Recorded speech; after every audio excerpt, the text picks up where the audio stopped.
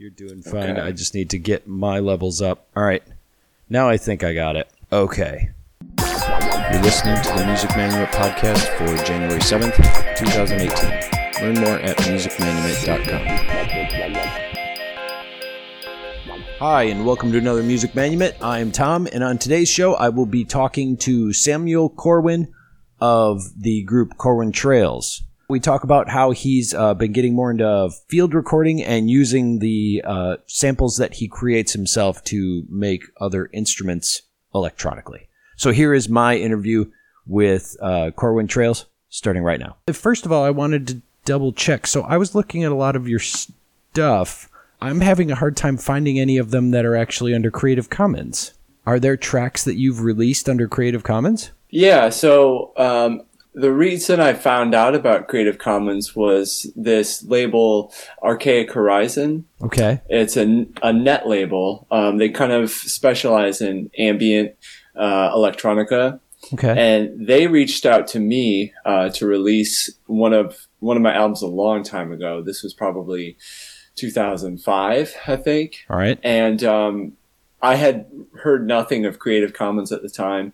And this label specialized in releases only Creative Commons, and I was really intrigued by the idea. And so that was my first EP that I released as a solo artist, and that for sure is Creative Commons, as well as the follow-up album I did with them, 93. It's called 93 EP, and then I think I put on the Free Music Archive 3 albums of field recordings that I did while traveling India. Okay. And I believe all of those are Creative Commons. I think, as far as I know, anything on Free Music Archive is Creative Commons. Is that right? No, it's not actually. They have, so their stuff is free to download, but they also have a what they call the FMA license, which say they have an artist traveling through town or something, and they recorded live and they're under contract or whatever. They can only release it as a available on Free Music Archive sort of thing. So they actually have stuff that's like live recordings, but they're not under Creative Commons. So it varies, and it's because the Free Music Archive is connected to WFMU. Right. Okay. Yeah. Wow. Okay. Well, I'm glad you clarified that, because I would prefer that my recordings are Creative Commons. I love the philosophy behind it, and especially coming from, I initially, as maybe most musicians early in their career, have this lofty notion of making it, and yeah, it's just there's the more I tried, the harder it became. So the thought of not having a copyright on it and just having it available to anyone was really appealing to me, especially because I do a lot of sampling. Okay. In my work, and obviously anyone who samples should be okay with people sampling their own stuff, or should be flexible on the license of their own recordings. Well, and that's a funny thing I brought up on this show several times too, is the fact that a lot of stuff that is, say, electronic or using samples, and I've seen it on the Free Music Archive and on SoundCloud, even if they do release it under Creative Commons, they'll release it under non-derivative, which I think is kind of strange. So non-derivative is the one where you can download it and share it and use it, but you can't derive it. You can't cut it up. You can't sample it. Oh, wow. So it's a song that's kind of made of samples, but Sure. They're saying you can't use samples of this song, but you can, you can distribute it and all that. So I always find that kind of ironic, because I'll find that a lot. That's like the one license we won't play on the show is the non-derivative. Okay, and, I see. And we'll find stuff, and sometimes it'll be like, oh, there's this really cool, like a techno act or a hip hop artist, and they'll be under non-derivative, and we're like, oh, we can't talk to you because we don't do that one. So it's kind of interesting. So the now, are you So you mean to release all your stuff under this, or because looking on Bandcamp, I'm going through the albums, and most of them I'm finding have the all rights reserved. So are you just releasing select versions under Creative Commons, or is there something else, or did you just not do it on Bandcamp, or I'm just curious. Yeah, I think honestly it might have just been a mistake as far as uploading the albums, because the goal in putting music out there is to have it available for anyone at all times. And I think I must have just clicked the wrong button when uploading it, because it's not that uncommon. It's funny, yeah. Lots of people, like we've had other people on before who have I've asked them about that on Bandcamp, and they're like, "Oh, I must just not have seen it." And they're like, "I don't know why it's that," because they just uploaded their stuff and didn't know if it was a choice or whatnot. So it was yeah. So anyway, I was just curious. So I was looking at your stuff, and then I was like, "Wait a minute!" So I thought I'd ask you about that. So good. Now we can get to the real meat of the matter. So now, sure. So as far as what you do, first of all, are you currently going in a different direction, or are you do you have a select genre you do? I guess explain the music that you do for people who have never heard of you before. Sure. I'm one of those people who, I don't really like the term, but that I do concept albums, I would say. Okay. And it seems that each album is completely distinct and different from the next. So if I could sum it up in a couple of terms, I would say it's kind of like a experimental sound collage. All right. That incorporates real instrumentation. Like I do play a variety of instruments on all my recordings, and but I'm also really interested in sampling, like I said, and pulling from various sources to kind of give more context and just color the work in kind of odd, unexpected ways. I was really influenced by the kind of musique concrète movement in France, and then when I first found out about that, it really just blew my mind as far as what was possible in the studio. And so yeah, I got this. What I've been working on lately deals less with sampling other sounds and creating my own sounds. So on this most recent work, I went out into the forest and recorded all sorts of sounds from the forest with the idea of creating a percussion kit solely based out of sounds in the forest, like hitting a branch or hitting on snow. There are hundreds of sounds that I sampled and processed into an electronic kit. Okay. And then for the instrumentation, I made like a MIDI kit of a guitar, an acoustic guitar that was prepared with tiny little springs. And so I recorded each individual note and then basically created a keyboard out of that. It was a very laborious, time-consuming project, but I'm in the final stage of mixing that album, and that should be released within the next couple months. All right. Happy to say. Now, I want to backtrack a little. So could you explain what you said concrete? Yeah, so What's that? There was this, it was a movement in France, I think in the 1950s and 60s, where these studio engineers, it was the first use of sampling ever done in the history of music. And around what time did you say? When? I think the 1950s, okay. 60s. And it was mostly headed by this guy, Pierre Schaeffer, who had this kind of mad scientist type studio. And it was him and a couple interns, and they would painstakingly go through all sorts of recordings. Apparently their library was just, exhausted because everything was physical data at that point. Huh. And what they did is they literally cut and spliced certain sounds that they liked and made this kind of collage work of all these various samples okay. of previously recorded stuff. And it's pretty out there, but as far as like being groundbreaking, it was the first use of sampling ever done, and I heard that, and I didn't even know things like that were possible with music, and it really opened a door as far as how I approached composition. How did you first hear about that stuff?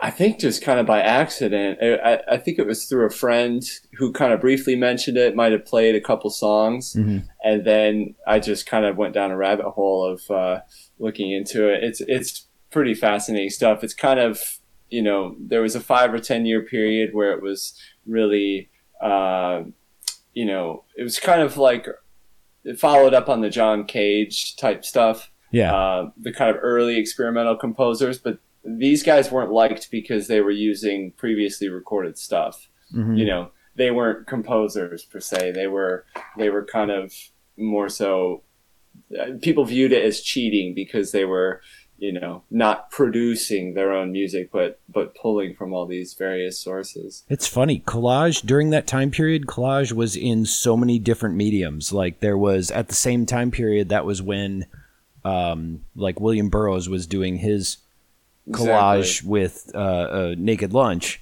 where he would cut up pieces of text and then put them in random order together. And then filmmakers were doing that with some of the independent films, where they would just juxtapose two things on top of each other and see what would come up. And it's weird how that I didn't know that there was a movement. I mean, it makes sense, but I didn't know there was that movement of that in music around that time period. Yeah, it's definitely worth checking out. I highly recommend it. The guy Pierre Schaeffer, or his main protege Pierre Henry, and it's funny you bring up the William Burroughs stuff. I'd never thought of his method of doing the cut up with writing is almost like exactly the same as what they were doing with audio, because it was like the point of it was to kind of juxtapose different sounds, you know, to kind of and it was quite random. I mean, there was composition to it, there was intention, but I mean, if you listen to it, it's pretty chaotic and actually hard to listen to. But in terms of like influencing my approach, it was like once I heard that, I never really went back to, you know, standard verse, chorus, bridge type music. I found it far more challenging, far more interesting to just kind of like dive in and sampling was a huge part of that. So I think. What kind of stuff were you doing before that? Before, I was playing in bands. Actually, it's funny, I grew up in a small town in northern Michigan, and I was largely playing in classic rock cover bands. Okay. I was a drummer originally, and then just moved on to guitar and keyboards. And as soon as I got a keyboard, I got interested in electronic music. All right. And then once that happened, I didn't really go back to playing in bands, although kind of. All right. And when I did, it was less the kind of cover bands and more so kind of we messed around with a lot of different genres. It was basically experimental rock, I guess you could say. Okay. You were like, I'm tired of doing this band that makes money. I want to do something that's meaningful. Mm-hmm.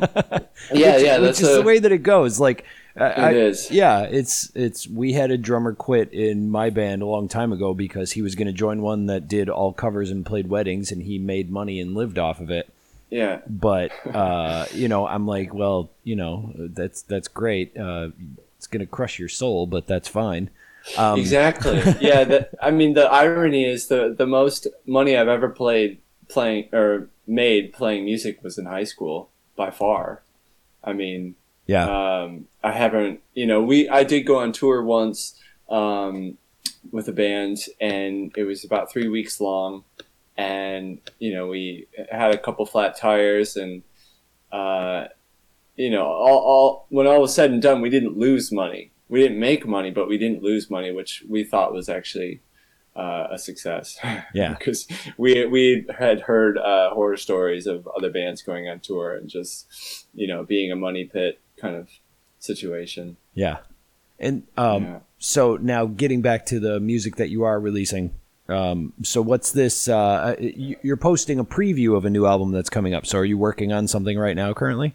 Yeah, yep. So I've been working out for about 3 years now, and I'm in the just final touch-ups of the mixes, and it'll be a full-length album, about 50 minutes long, and it's all, I guess I'd call it acoustic because it was the first album where every single sound was recorded by myself with just like I have one of those Tascam dual condensers. Oh, okay. Like the Zoom, basically. Yeah, And, I'm actually recording through one right now. Our interview is being recorded through nice. Tascam. Yeah. Yeah, I love those things. They're great. So I really wanted. I was like adamant with this album that I was going to do only my own sampling and processing of sounds, because I think it had limited me in the past when I would just go record shopping or I would try to find interesting sources, but it was, I wanted to do something that was just my own, And so, yeah, this album was really exhaustive process of going out and first gathering the sounds. Like I said, making the percussion kit out of forest sounds or creating the new instruments with the springs on it. It was a really exhaustive process, but totally rewarding in the end. Wait, new instrument with the springs on it? Did you mention that before? Because I'm not recognizing I'm not remembering you mentioning that.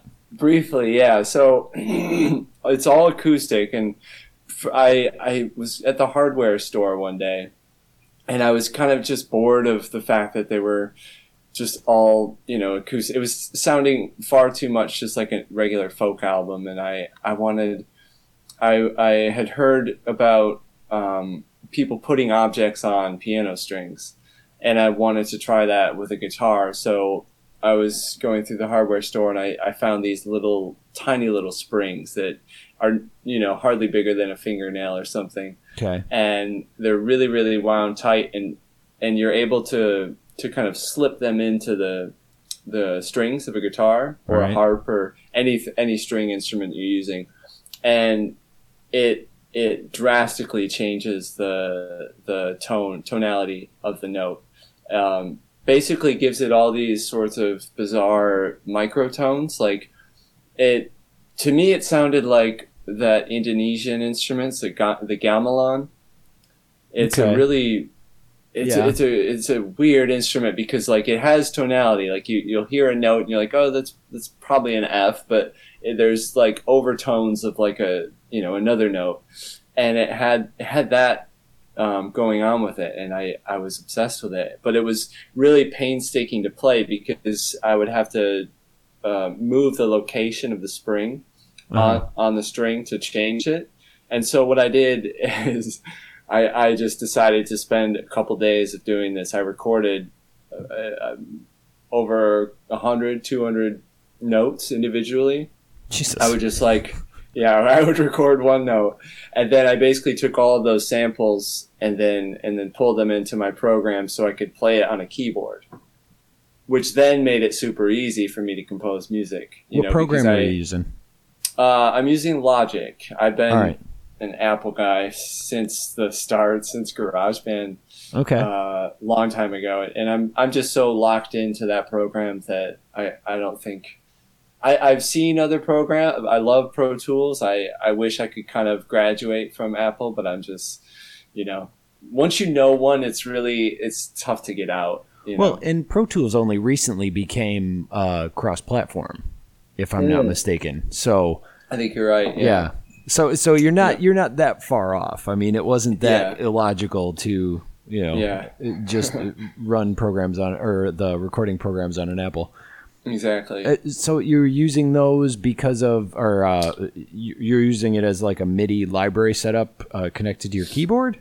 Yeah, basically. So my thinking was to process all of these sounds, right? I had the percussion sounds from the forest, and then I also have a couple. I have a keyboard that I use for the notes, and then I have a couple drum pads. All right, I was going to ask you how you were doing that with the drums too. All right. Yeah, so most of it was actually tracked live.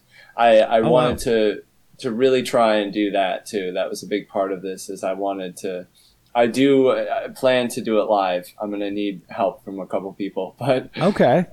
That's the thinking. Is I have all of these patches basically that I created in Logic that I could, I've assigned my drum pad to have this pad be a tree stump and this pad be like a rock hitting ice. Or well, if you're doing that, so you're going to be playing the drums live, you're saying? Yep. So then with how the samples. With the samples. So the samples are going to be the things that's triggered instead of like what most people do is they just have a drum loop that plays and then they play the music on top of it. You're going to do it the opposite way, you're saying?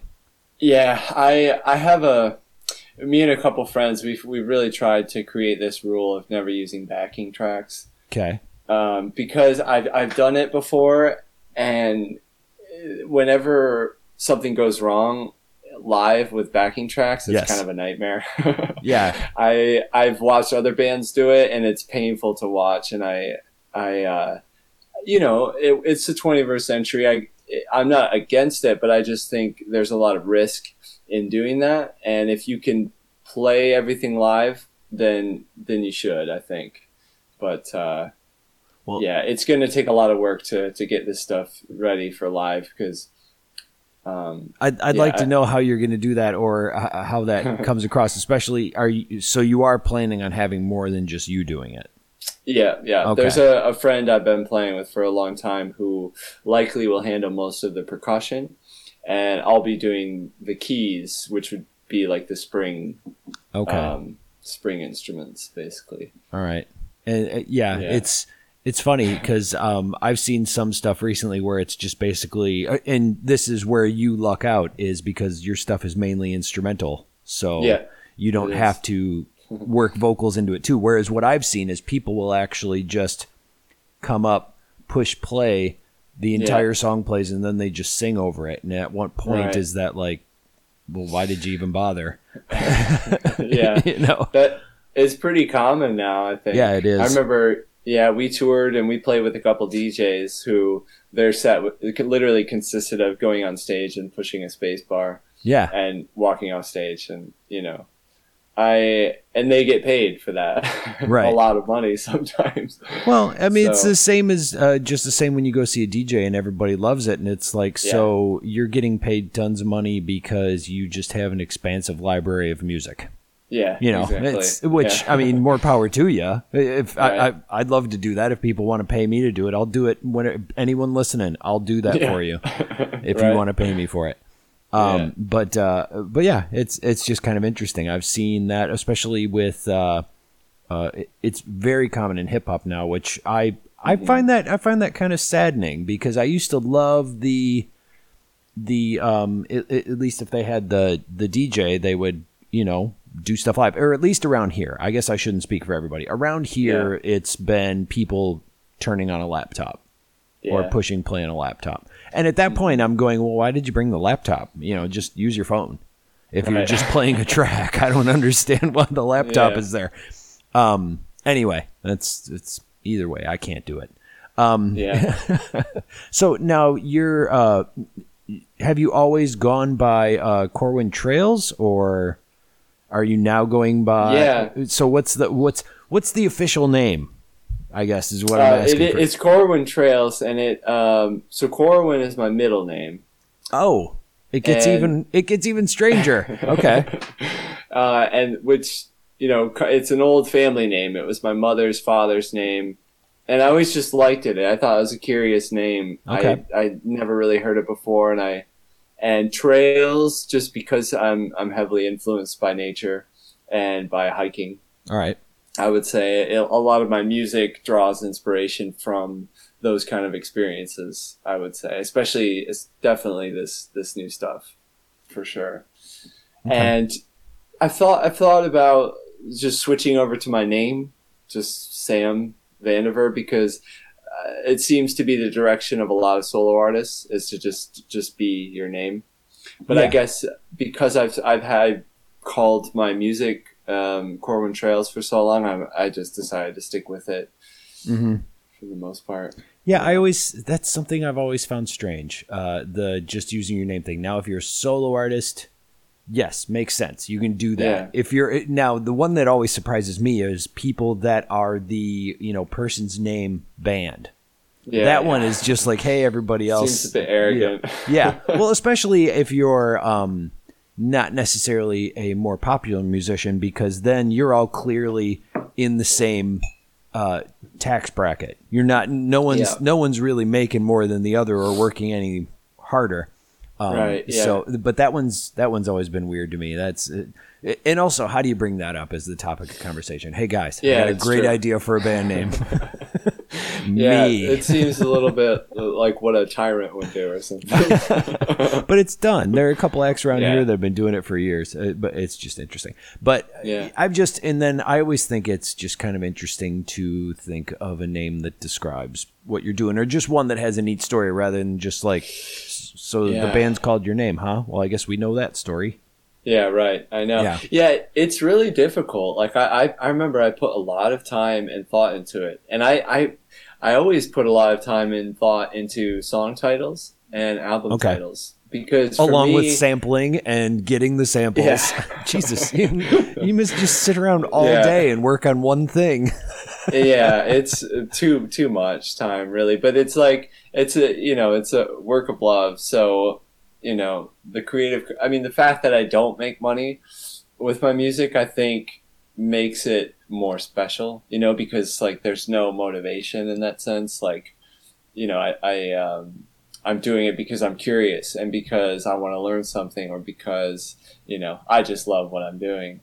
But yeah, like, the words to it, like, I think I don't know why I ascribe so much importance to song titles or album titles, but album titles especially, like, to be able to sum up your collection of songs with one idea and then artwork as well. You know what I mean? It's like there's so much more that goes into making an album that I kind of love. I think that's half of the fun of the process, is kind of like getting the bigger picture of what you're working on, and then how to visually represent it, and then with text and stuff too. So do you do the artwork for the album yourself? Actually, no. Most of that has been done by an old friend of mine. She's a painter, and she's done pretty much all of them, except for the field recordings. The field recordings I released, those were just photos that I had taken in India. I was going to say some of them are photos, yeah. Mm-hmm. Yep. Yeah. Okay. So, and I wasn't sure either, because clearly if you have paintings, you have to take a photo of the painting. So I didn't know if you saw these paintings and you took a photo of them, or how that came about. So I was curious. The paintings, she actually did them, and then we got really high quality photos, or one time just scanned the whole painting itself. But the paintings were usually very large, and so it was pretty easy to get a high quality photo of it. Yeah. The India stuff was all just photos and not the highest resolution. I think I just had my phone for those. That's all right. But, people use Instagram photos for album covers these days. I know, it's just they're not being printed on giant vinyl things as much as you think anymore. It's true, yeah. So the rules have changed. Most of the time, it's a square this big, and maybe you can enlarge it this big. That's about the quality of a photo that you need for albums these days. It's true, yeah. I like that I just did a visual representation, and this is an audio podcast, so that's great. Everybody, I was doing. You can imagine what I was doing. Never mind. Yeah. Now it made me forget what I was going to say. Oh, I was going to ask. How do you promote yourself at all? So you said you're not doing it to make money, but do you put yourself out there? How do you get the word out? It's a good question. I try. I think reaching out to Free Music Archive was kind of a big, like way bigger success than I would have thought. I've been contacted numerous times by random people who found my stuff through Free Music Archive, who either just wanted to tell me they liked it, or that they wanted to use it for a video. frequently people did that for the field recordings from India. Often it was someone who was making some kind of documentary over in India and wanted to use some source sound. Huh. And so that was big. And then, all the major, I do like SoundCloud as far as, like, it seems to be the best format that combines music with some kind of like social media, whereas people can comment. It's kind of gone a little bit They've kind downhill. of gutted it, though. I mean, it used to be. Yeah. Now it's like the only one You're right. comparatively. Like now it's basically Facebook if it were for songs. And not even really. Yeah. Yeah. Actually, it used to be like that because of the groups. The groups were the thing that were the big thing, although they did have a tendency to get hugely spammed. It was just everybody posting their crap in every group they could find, but yeah, but the group thing really did help. Like, that was when it was more discussion. Like, I feel like I don't see the actual comments which I was impressed with when they first released it. I was just like, holy crap, you can see the rolling comments as you're listening to the song. That was cool. I feel like I don't see that as much anymore. Like you'll see one or two occasionally. Like even popular songs I've seen released on there, like by big name artists, depending on who it is.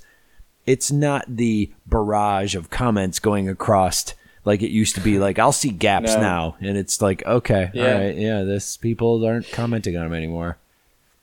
No, it's true. I mean, it was predicted even recently that SoundCloud was just going to just fall off the face of the earth. I can't remember who said that. Well, they were going under, and then they finally got some last minute VC funding. Yeah. Yeah. Right. So. Yeah, it's really difficult, I mean, I remember the days of MySpace, and I'm kind of nostalgic for that because I really liked MySpace as a musician. I thought it was great. Have you visited it lately? MySpace? I'm sorry? Have you visited MySpace lately? I haven't. No. Okay, it's actually I went there the other day because I know we still had an account there, and I couldn't even begin to tell you how to even access it. It's a very strange site now. It looks really cool, but it's unusable. It's basically like a news site now. I don't know. That's too bad. Yeah. Yeah. So I don't know. I guess that's a new question, or a new thing to figure out for musicians is where is the best place to promote your music? I mean, I think in the real world is the best. You can't beat that. You can't beat just playing shows and networking with people in your community. And I don't do that enough. I'm guilty of being just the studio musician who uses the internet, and it's often disappointing. You know? I will say it's difficult, but yeah. My band did that too. We basically wanted to see what it would be like to promote ourselves on the internet and not play live shows for a couple of years, and we did that. And I mean, it was all right. It can be done, but yeah, I mean, times change. You have to keep up to it, and also you just have to stay active. I mean, that's the hard part. Yeah. Yep. Yeah. That too, and sometimes you have to enlist the help of professionals. I mean, some people really to having an agent or having help with distribution, having a label, right. I guess I haven't really had that luxury. No, most people haven't. And then when they ask you when you're supposed to pay for it, that's where the surprise comes in. It's like, I'm supposed to pay you to do this thing I could be doing myself, and it's like, yeah, well, do it yourself then. I don't know. It's a slippery slope. I think they call it. So I wanted to ask you also, are there any other projects or other things you're working on that you'd like to tell us about that maybe we didn't cover here today? Or that we didn't know about? Sure, yeah. One other band I was in, we were called Inkblot. That was mostly just me and a friend. We were the main people behind it. We had other musicians play with us, but we've kind of been on and off throughout the years. Oh. And we recorded a number of albums, 3 albums, and I don't know if it's a New Year's resolution or what, but we're going to get together and and record another album, and I think play shows. That was who I toured with. And we had a lot of fun touring, and always really enjoyed playing together. And I miss that aspect of music, and I think he does too. You know, just I think we're both solo artists as well, and that can just become isolating after a while, especially after this exhaustive 3-year project. I really excited to start going out and playing more. What solo stuff does he do? He does similar style stuff like electronica. He's more dance oriented. He's actually a DJ now in his spare time. But like his own stuff is I would put it in the category of IDM music, like the Aphex Twin or Boards of Canada, that kind of huge influences to both of us. Oh, really? Anything on Warp Records is kind of nice. Who we look up to as far as music production. Huh? You don't hear that a lot. I don't hear people tell me that anything on Warp Records is. Oh, really? Well, yeah. No. You would. I don't. I mean, enough that I know what it is. So I don't know. Yeah. Yeah. And then they're great. I can't speak highly enough. Yeah. Them. Well,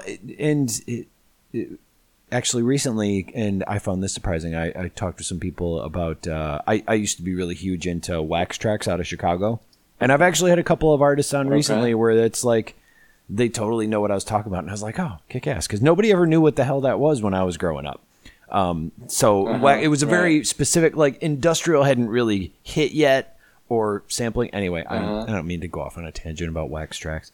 It sounds familiar though. Yeah, it was like Ministry was on it originally, and like Skinny Puppy and Front 242 and all those type of bands. So they were huge in Chicago, and it was based out of a record store. Oh, cool. Yeah. So anyway, we're gonna close the show today with the song Two Men Playing Along. Is it Ganja or Ganga? I want to say Ganga. River? So they pronounce it Ganga. Okay. Right? It's the we know it as the Ganges. Okay. River, see, that's why I was going to say it. I'm like, would it be Ganji or Ganga? Yeah, it's one and the same, but they pronounce it Ganga. So I was being true to their pronunciation. Okay. All right. Well, and I mean, I'm reading it, so I was being untrue to it because I'm a moron. But so you want to tell us a little bit about this song before we play it? Yeah, that one was a nice surprise. That was one of my field recordings when I was traveling India, and there were so many moments like this where I was just walking down the street and kind of out of the corner of my ear I heard music, and I followed it, which is kind of what I did. For better or worse, sometimes I was trespassing, but this time they were very inviting, and they welcomed me down, and it was two guys. One was playing like a talking drum, and then the other was playing some kind of reed instrument similar to what a snake charm, Cash, which is famous for where the Beatles went when they did their big India trip. And amazing city, very, very musical city. And it's a part of the river that was actually very clean and beautiful, which is rare. Okay. All right. Yeah. And then this is on, what album is this on? This is on, I think I called it Selected Field Recordings from India and Nepal. And this was the volume called Folk Songs. And I called them folk songs because they were all mostly just people, volume 1, singing to me. All right. Yeah. All right. I didn't have the album open. I only had the note of what song I was playing, so I wanted to make sure that everybody knew what album it was on. It'll be linked in the show notes anyway, so I suppose that's not that important. Oh, cool. Anyway, so I want to thank you very much for talking with me today. It was great meeting you. Yeah, thanks a lot, Tom. You too. Yeah, for sure. All right, and this has been another Music Manumet podcast at musicmanumet.com.